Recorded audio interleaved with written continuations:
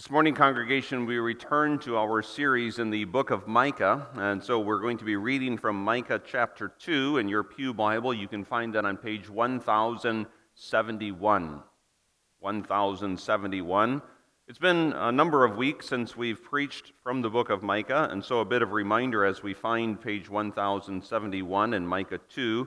Micah is a prophet of the Lord, of course, and his oracles are recorded by the Holy Spirit. Micah was a contemporary of Isaiah, ministering in approximately the 8th century before the coming of the Lord Jesus Christ. And the big event, so to speak, that is on the horizon as Micah prophesies is the Assyrians coming and eventually causing the exile of the northern tribes, those tribes referred to as Israel, those 10 northern tribes. They will be carried out of the land of promise because of the apostasy, especially the idolatry, and they had gone after the gods of the nations. And the Lord was displeased with them, and so he would cause them to be carried out of the land through the instrumentality of foreign armies. Micah ministers especially to the southern tribes, the tribes known as Judah. You might say the southern tribes were more conservative than the northern tribes. And with their conservatism, they began to fall into a certain mentality of covenantal presumption. Life was rather good economically, so various external factors, life was rather good in the south, and there was this dangerous tendency that they began to congratulate themselves that they were not the northern tribes, that they were not like those tribes who were going to be carried out of the promised land. And so Micah, seeing through the revelation given to him as a prophet from God, seeing the forthcoming events, ministers especially to the rural communities in the southern part of the nation of Israel, and he warns them in many ways of this covenantal presumption. And he has spoken earlier in this chapter a strong oracle that judgment indeed will not only limit itself to the north, but that God's chastising judgment will also come in due time on the south for the sins that they have committed.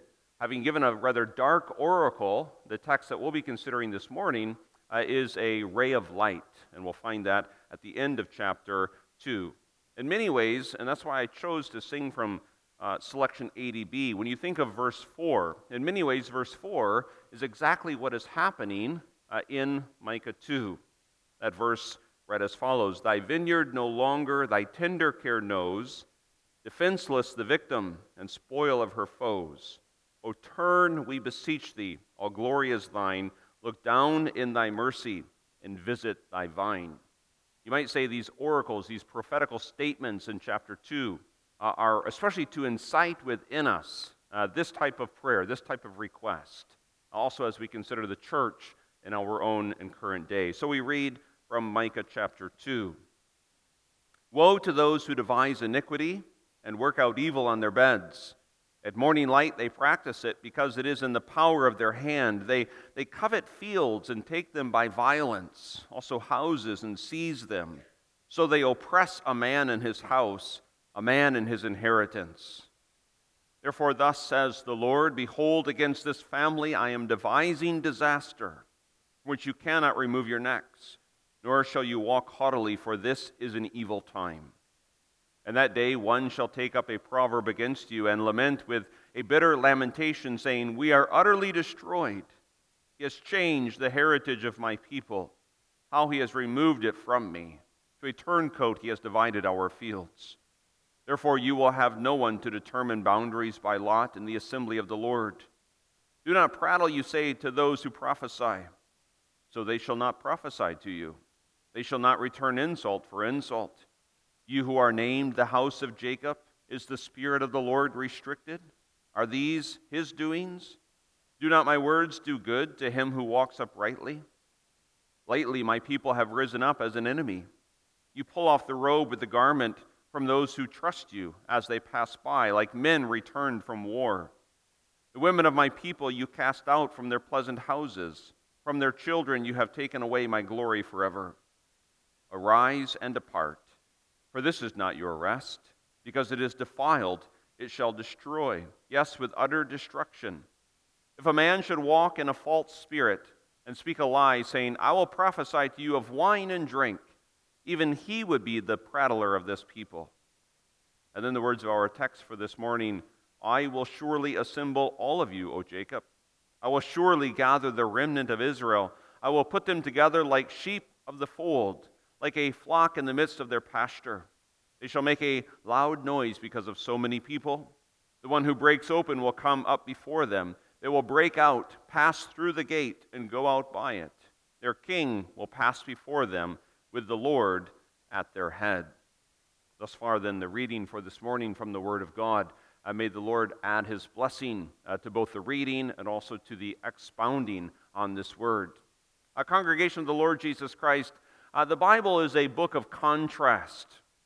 We see that contrast already in the very opening chapters as it speaks of the activity of God Himself and as it then also speaks about the activity of Satan.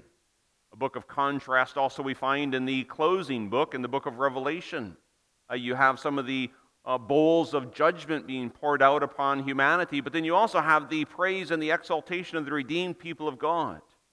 And especially in the book of Psalms, you see this contrast. In Psalm 1, there is the contrast between the ungodly and then the righteous. I would submit to you that also in the prophets there is this contrast, a contrast of what we call oracles or prophecies or foretellings of days of intense darkness, of spiritual darkness. But then in the backdrop of that spiritual darkness, there is also this bright light of hope that shines forth.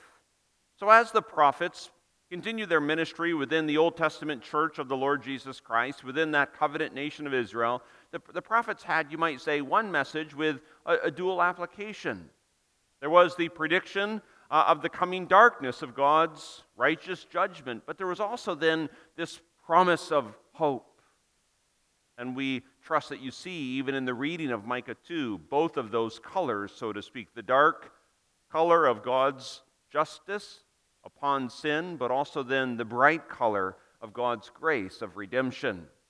This morning, to encourage us as we walk in the light of God's promise, in the light of God's promise of covenantal faithfulness, including His grace and His mercy to those who fear Him, we look upon our text from Micah 2, verses 12 and 13. Underneath this theme, the Lord promises His people a regathering or a reassembly. Now, a recent article that has been referred to in the Christian Renewal spoke about the church as assembly required. Well, what our text is saying, to continue that theme, is that an assembly is required, but also a reassembly. A reassembly is indeed required and is prophesied. Now, boys and girls, maybe an assembly and reassembly, maybe those terms, those words are rather big words. So I want to try to give you an illustration. I don't know if you play with Legos still. I know when I was a kid, I played with Legos, and when my own children were small, they played with Legos. And there's this situation that I think is timeless. Maybe you play with Legos and you put together a neat thing. Maybe you build a car or some other spaceship maybe. And then perhaps you've assembled this, you put it all together, but maybe you have a younger brother, or maybe it's an older brother. And maybe it's an accident, maybe it's not such an accident, but maybe they wreck your Lego. They wreck your car. Or they wreck your spaceship. And then you need to put it back together again. You need to reassemble it.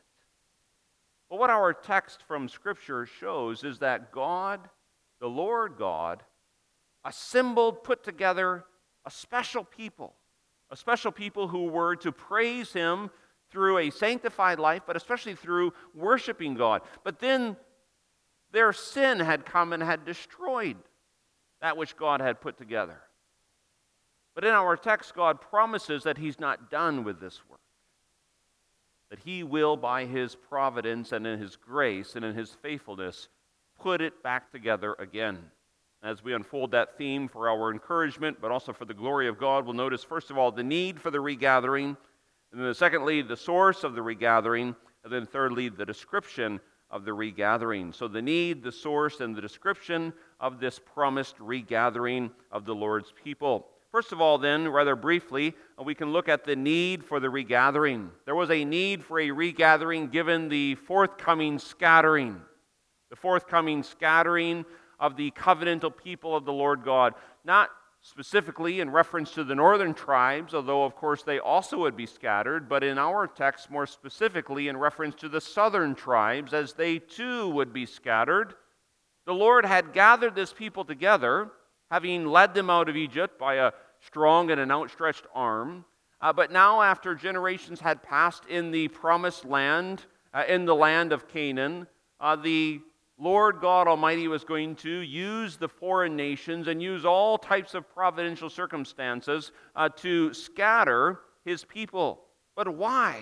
Why would the Lord scatter his people through an impending exile by the way of foreign nations? Well, you notice verse 10 of our preceding context. Although it's most likely a separate oracle, a separate prophetical statement, it sheds light into why there is this need for the covenant people of God to be regathered. You'll notice there that the prophecy includes this exhortation or this reality. The Lord says, "Arise and depart, for this is not your rest because it is defiled. It shall destroy, yes, with utter destruction." So the Lord says to his covenantal people, which again, it's helpful to bear in mind that in the Old Testament, when we speak about Israel, or more specifically Judah, when we speak about the covenant people, we refer really to the church.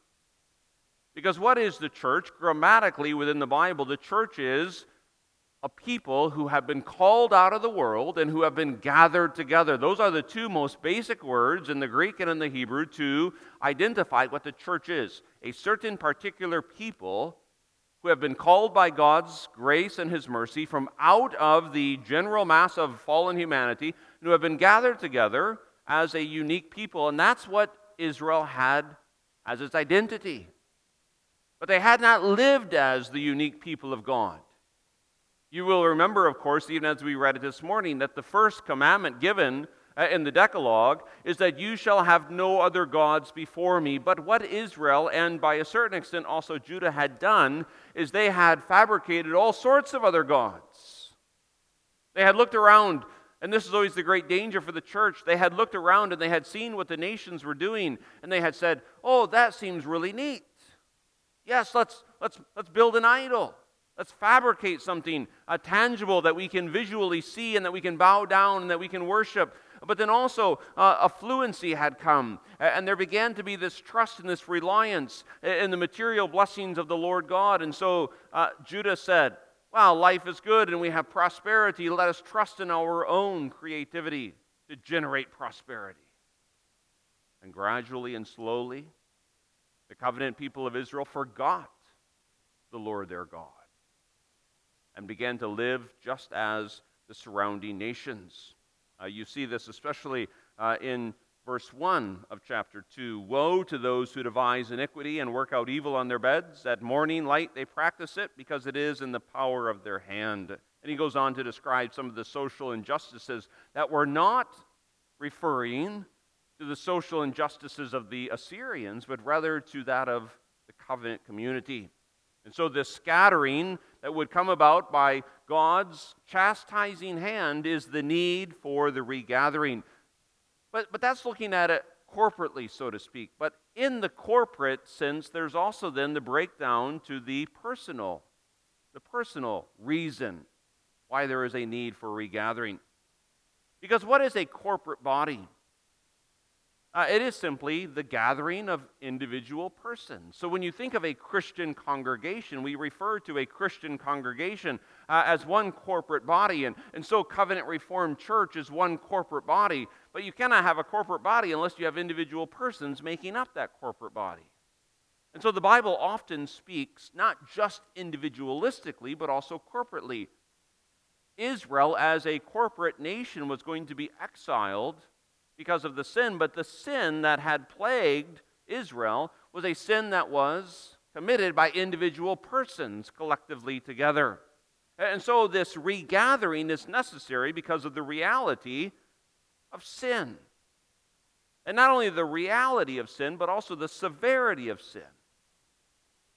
There was a real, if we can say it this way, there was a real sin problem within the covenant people of the Lord God. And there was a severe sin problem. Now, every sin problem is a severe sin problem because of the nature of sin, that is, of a rebellious, hostile rejection of God.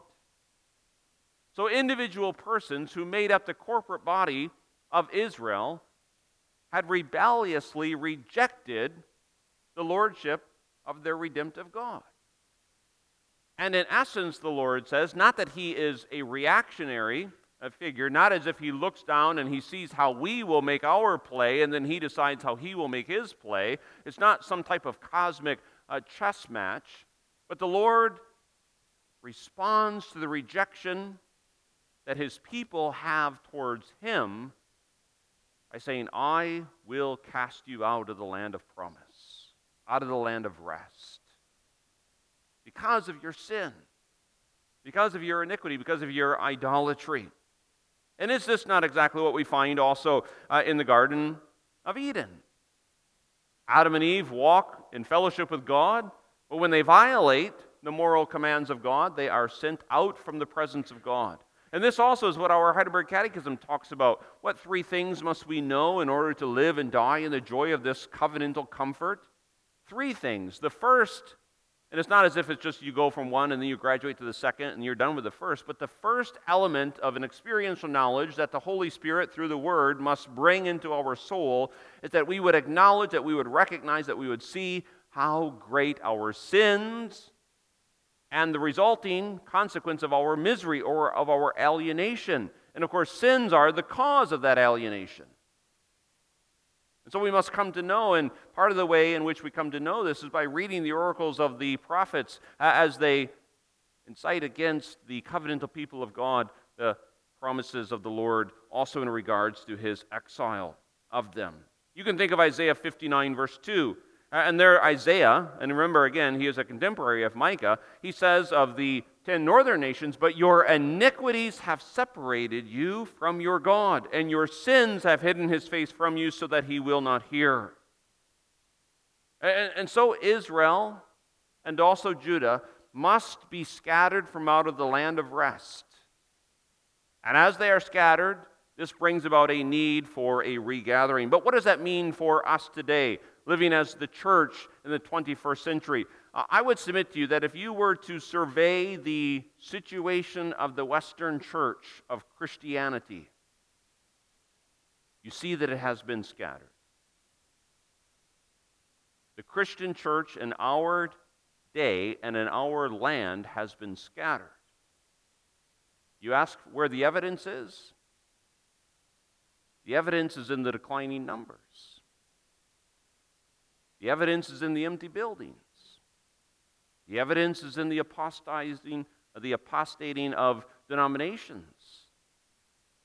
The evidence is in the numbers of those who claim no church affiliation any longer, but who once did.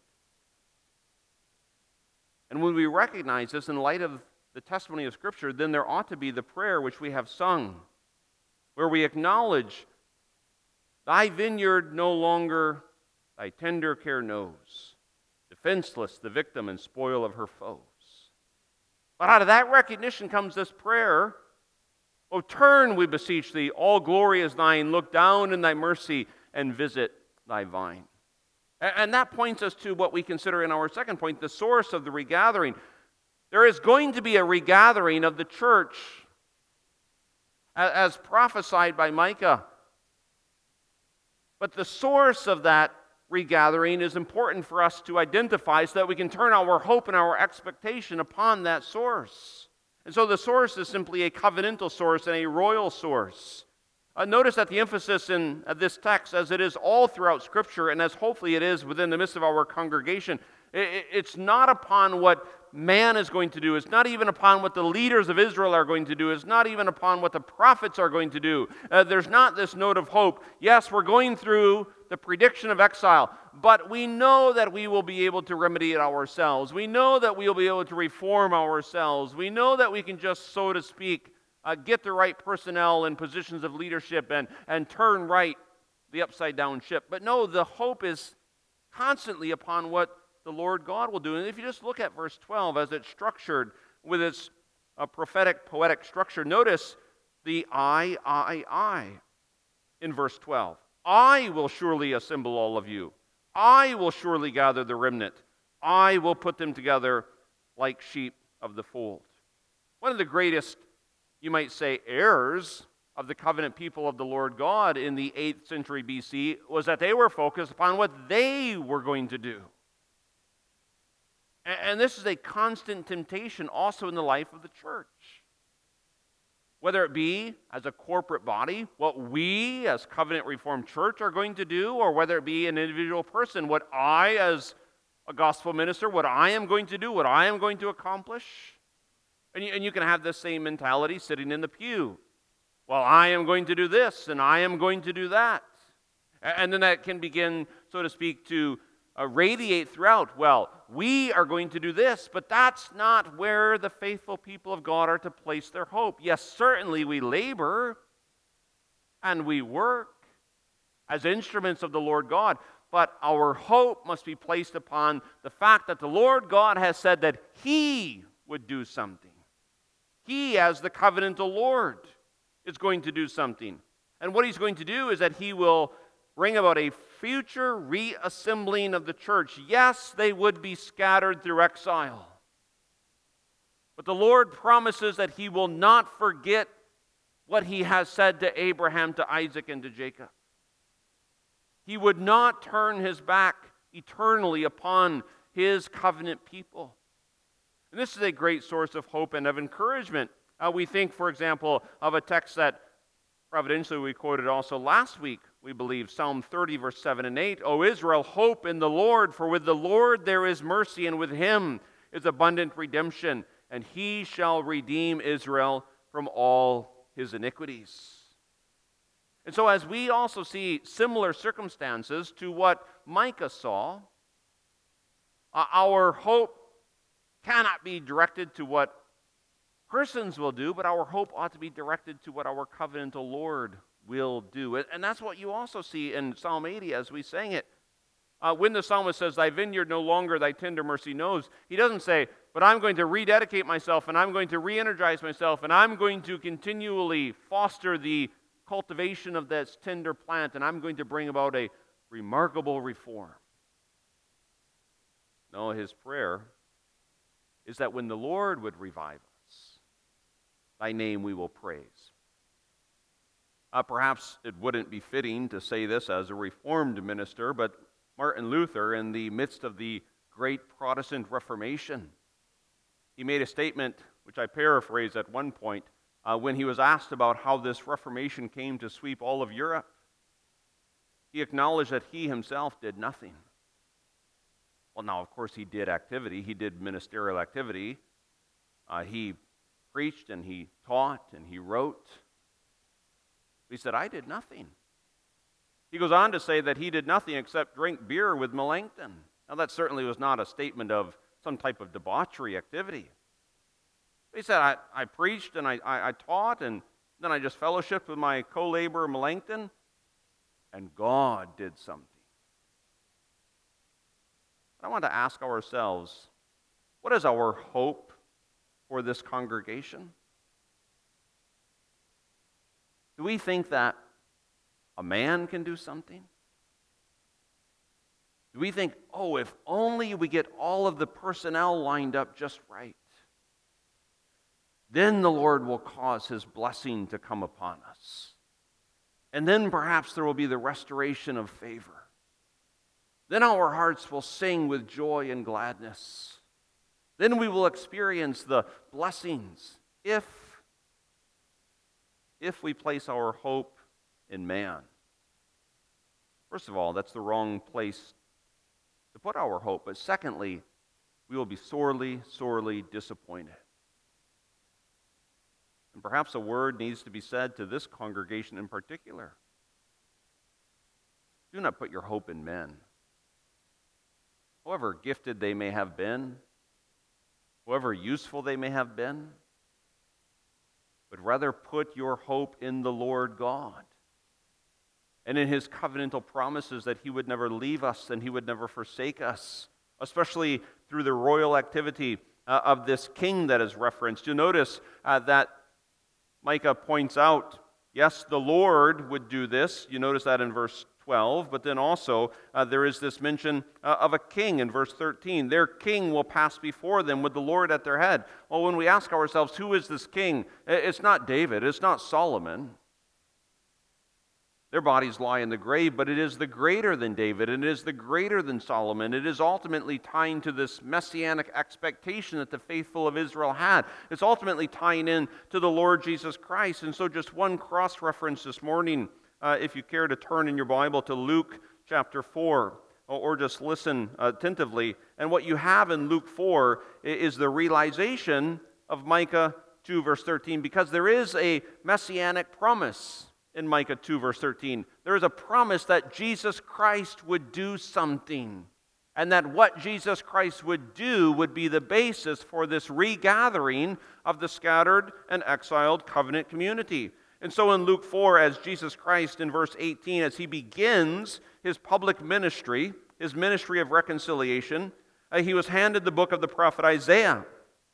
Now remember again, Isaiah is a contemporary of Micah. He's engaged in his prophetic ministry at the same time. And when he, that is Jesus, had opened the book, he found the place where it is written, "The Spirit of the Lord is upon me, because he has anointed me to preach the gospel to the poor. He has sent me to heal the brokenhearted, to proclaim liberty to the captives and recovery of sight to the blind, to set at liberty those who are oppressed."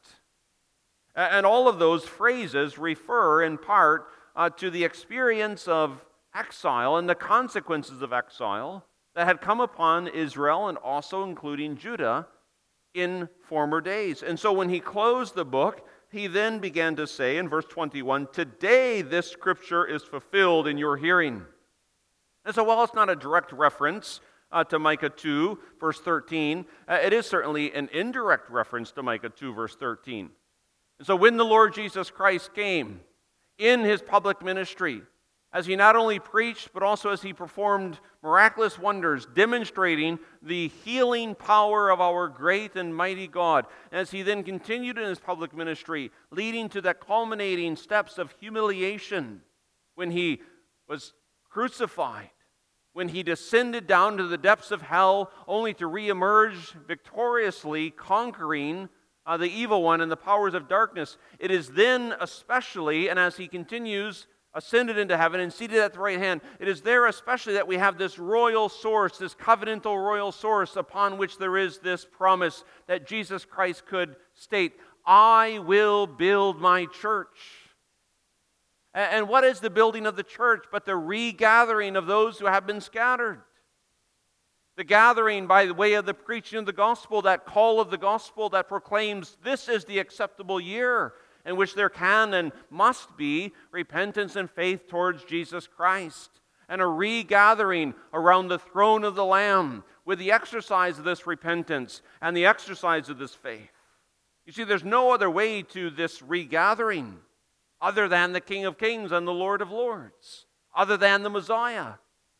And what happens is when our eyes of expectation are taken off of men and women, when our eyes of expectation are taken off of persons, where else do they then go? We dare not trust in our own material wealth, because that, of course, is fleeting. Moth and rust will destroy it all. We dare not trust in our own achievements, because what are they? The result of God's grace, and even at that, stained and impacted by sin. We dare not trust in men, because the best of men are men at best. When every other avenue, so to speak, and this is also seen with the opening Lord's Days of the Heidelberg Catechism, when every other avenue is shut off, and when we realize the insufficiency of anything and everything else to reconcile us to the Lord God, then our eyes become consumed with the person and the work of the Lord Jesus Christ. And I would submit to you that that is what we need. And when we ask, does the church have a future? Does the church have a hope? Our answer would be yes. Well, what is that future? What is that hope? It is Jesus Christ, the royal King of David. Full stop. What do we mean by full stop? Don't put "and" behind that. Don't think, well, our hope is Jesus Christ and the fact that we have a wonderful pedigree. Our hope is not Jesus Christ and the fact that we still hold to the old paths. If we hold to the old paths, that is good and wonderful and necessary. But our hope must be in Jesus Christ, because He is the essence that will bring about this regathering. And the description of this regathering in our third point, this is something that is sure and something that is sizable. By sure, in the subpoint we mean this is a absolutely certain regathering. If the last 2 years living underneath a so-called global pandemic have taught us anything, it has taught us that we make our plans, but oftentimes we need to change our plans. How many events, I wish at the beginning of the pandemic I would have kept count, how many events or activities have been canceled? How many times didn't you, if you're still, a dinosaur and you keep a paper calendar with events, how many times did you have to go in there and erase them? If you're up on modern technology, how many times didn't you go into your Google Calendar and hit delete event? Seems nothing's really certain in life anymore. But one thing is certain. That is that there will be a spiritual regathering of the people of God based upon the absolute reliability of the work of the Lord Jesus Christ. Notice again, if we pay careful attention to the grammar of our text, verse 12 does not say, I will try to assemble, I will attempt to assemble, I will give my best effort at assembling. No, because this is the covenantal Lord speaking about the royal King, Jesus Christ. And so there is this note of absolute certainty. I will, and that would be sufficient there, but then the Holy Spirit, to accommodate our own weaknesses and our own doubts, adds this word, I will certainly, surely, absolutely, I will accomplish this. And now, boys and girls, sometimes maybe your mom and maybe your dad or maybe even you say that you're going to do something, but then you're not able to do it because of some unforeseen circumstance or some limit to your power or your abilities. And this is why our knowledge of God is so helpful. When God promises to do something, He will do it because of His wisdom, because of His knowledge, but also because of His, what we call omnipotence or His power. There is nothing that God purposes to do that He does not have the power to accomplish. And He has the power to accomplish anything and everything that He sets out to do because of the authority of His word. He speaks and it is done. And this ought to be a great encouragement for us, especially also in regards to the continuation of the church. You can think, and maybe you see, even in a very practical way, all that is against the church, the attacks of the evil one as they come in a variety of forms, as all types of heresies and false teachings and false practices impact the church and continually bombard it. And then you look internally and within the church, and that's often where the greatest threat is: internal divisions, ongoing friction and strife, failures of persons. You might say the whole world is against the church. And indeed, in many cases, that's a fair and accurate summary. The whole world is against the church, but Christ is for the church. And because Christ is for the church, having purchased the church with His own blood, there's an absolute certainty that there will be, and is already now continually ongoing, a regathering or a reassembling of the church. And it's not just one here and one there. It is and it will be a sizable regathering. Now, there are certainly days and eras in history in which the church is reduced to almost nothing, as our Belgian Confession refers to, as in the days in which there were only 7,000 left in the nation of Israel who did not bend the knee to the foreign gods. But notice that verse 12 speaks about a flock that makes a loud noise because of so many people. A loud noise. Now, this is not just some rancorous noise.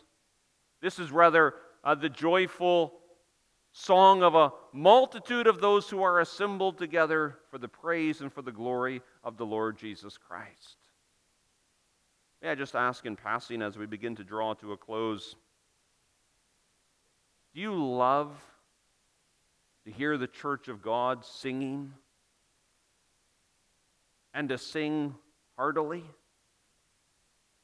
Have you had those times in God's providence when you've been in the midst of a sizable number of people singing one of the familiar songs of Zion? And it would almost seem that the rafters are lifted off of the foundations of the building in which you assemble together.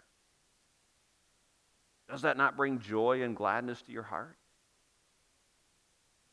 Now we understand, although it's often misapplied, we understand that Jesus says, where two or three are gathered together, there I am in the midst of them. And we understand that the gatherings of the militant church at times in secrecy and in small numbers is not such a robust and hearty song.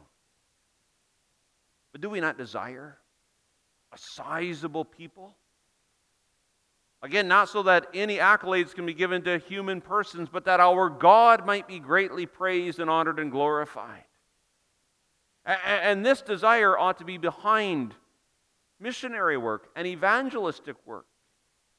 But mission work and evangelistic work that is saturated with the prayer that God would accomplish His purposes, and that through the covenant of grace and through the mediator of the covenant of grace, the royal head, the King Jesus Christ, that many might come to join us as we make our way to our heavenly land of rest, singing the praises and the glory of God.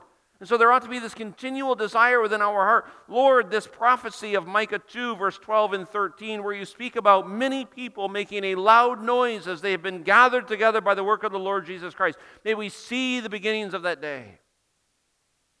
How wonderful would it be if the faithful churches of God were filled, and that the souls of the people of God were filled with a recognition of the grace and of the mercy, so that our songs burst forth.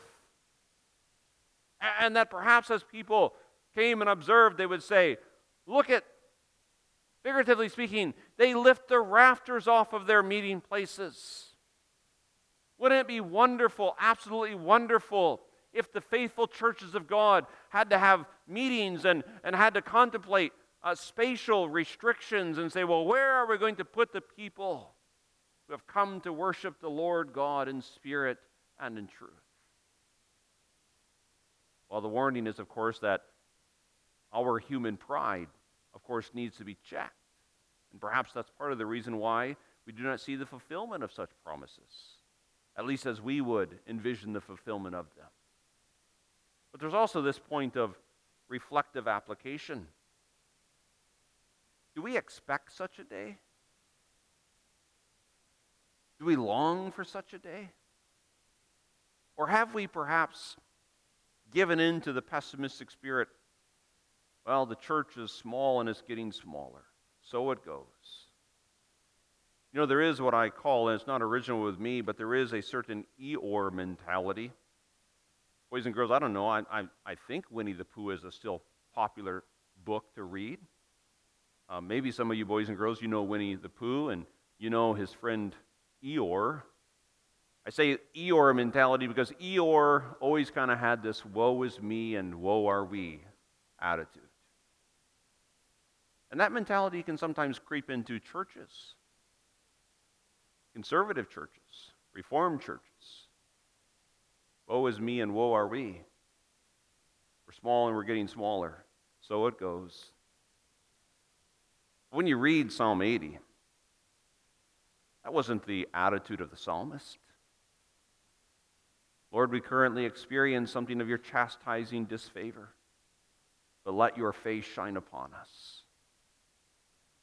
That's not the spirit that Micah has. Yes, he gives oracles of dark days, but also this bright light.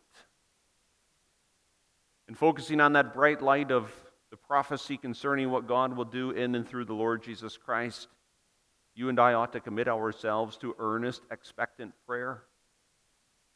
Father, for the sake of your Son, Jesus Christ, by the work of the Holy Spirit, may we begin to see something of what is predicted here, what is prophetically predicted, that many people may make a loud noise as a flock of the remnant of Israel who have been gathered together and assembled by the work of our great God, the Lord Jesus Christ. Amen. Our Father in heaven, we do ask that you would bless your word to our souls this morning.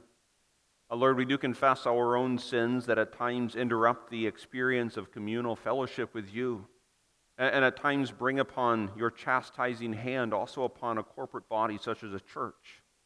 Lord, for our sins we humbly repent, but we do so in hope that you have promised that there would be a gathering, a regathering, a reassembling. We pray, Lord, that by your sovereign grace you would continue to accomplish your purposes, that a great, mighty multitude might glorify you and praise you, especially in corporate worship throughout the days of our lives and into all of eternity. And may the day quickly come in which we join with that multitude in the heavenly realm, in which we also look and behold a great multitude which no one could number, out of all nations, tribes, peoples, and tongues, who are standing before the throne and before the Lamb, being clothed with white robes, even with palm branches in their hands, crying out with a loud voice, saying, "Salvation belongs to our God, who sits on the throne, and to the Lamb." Amen.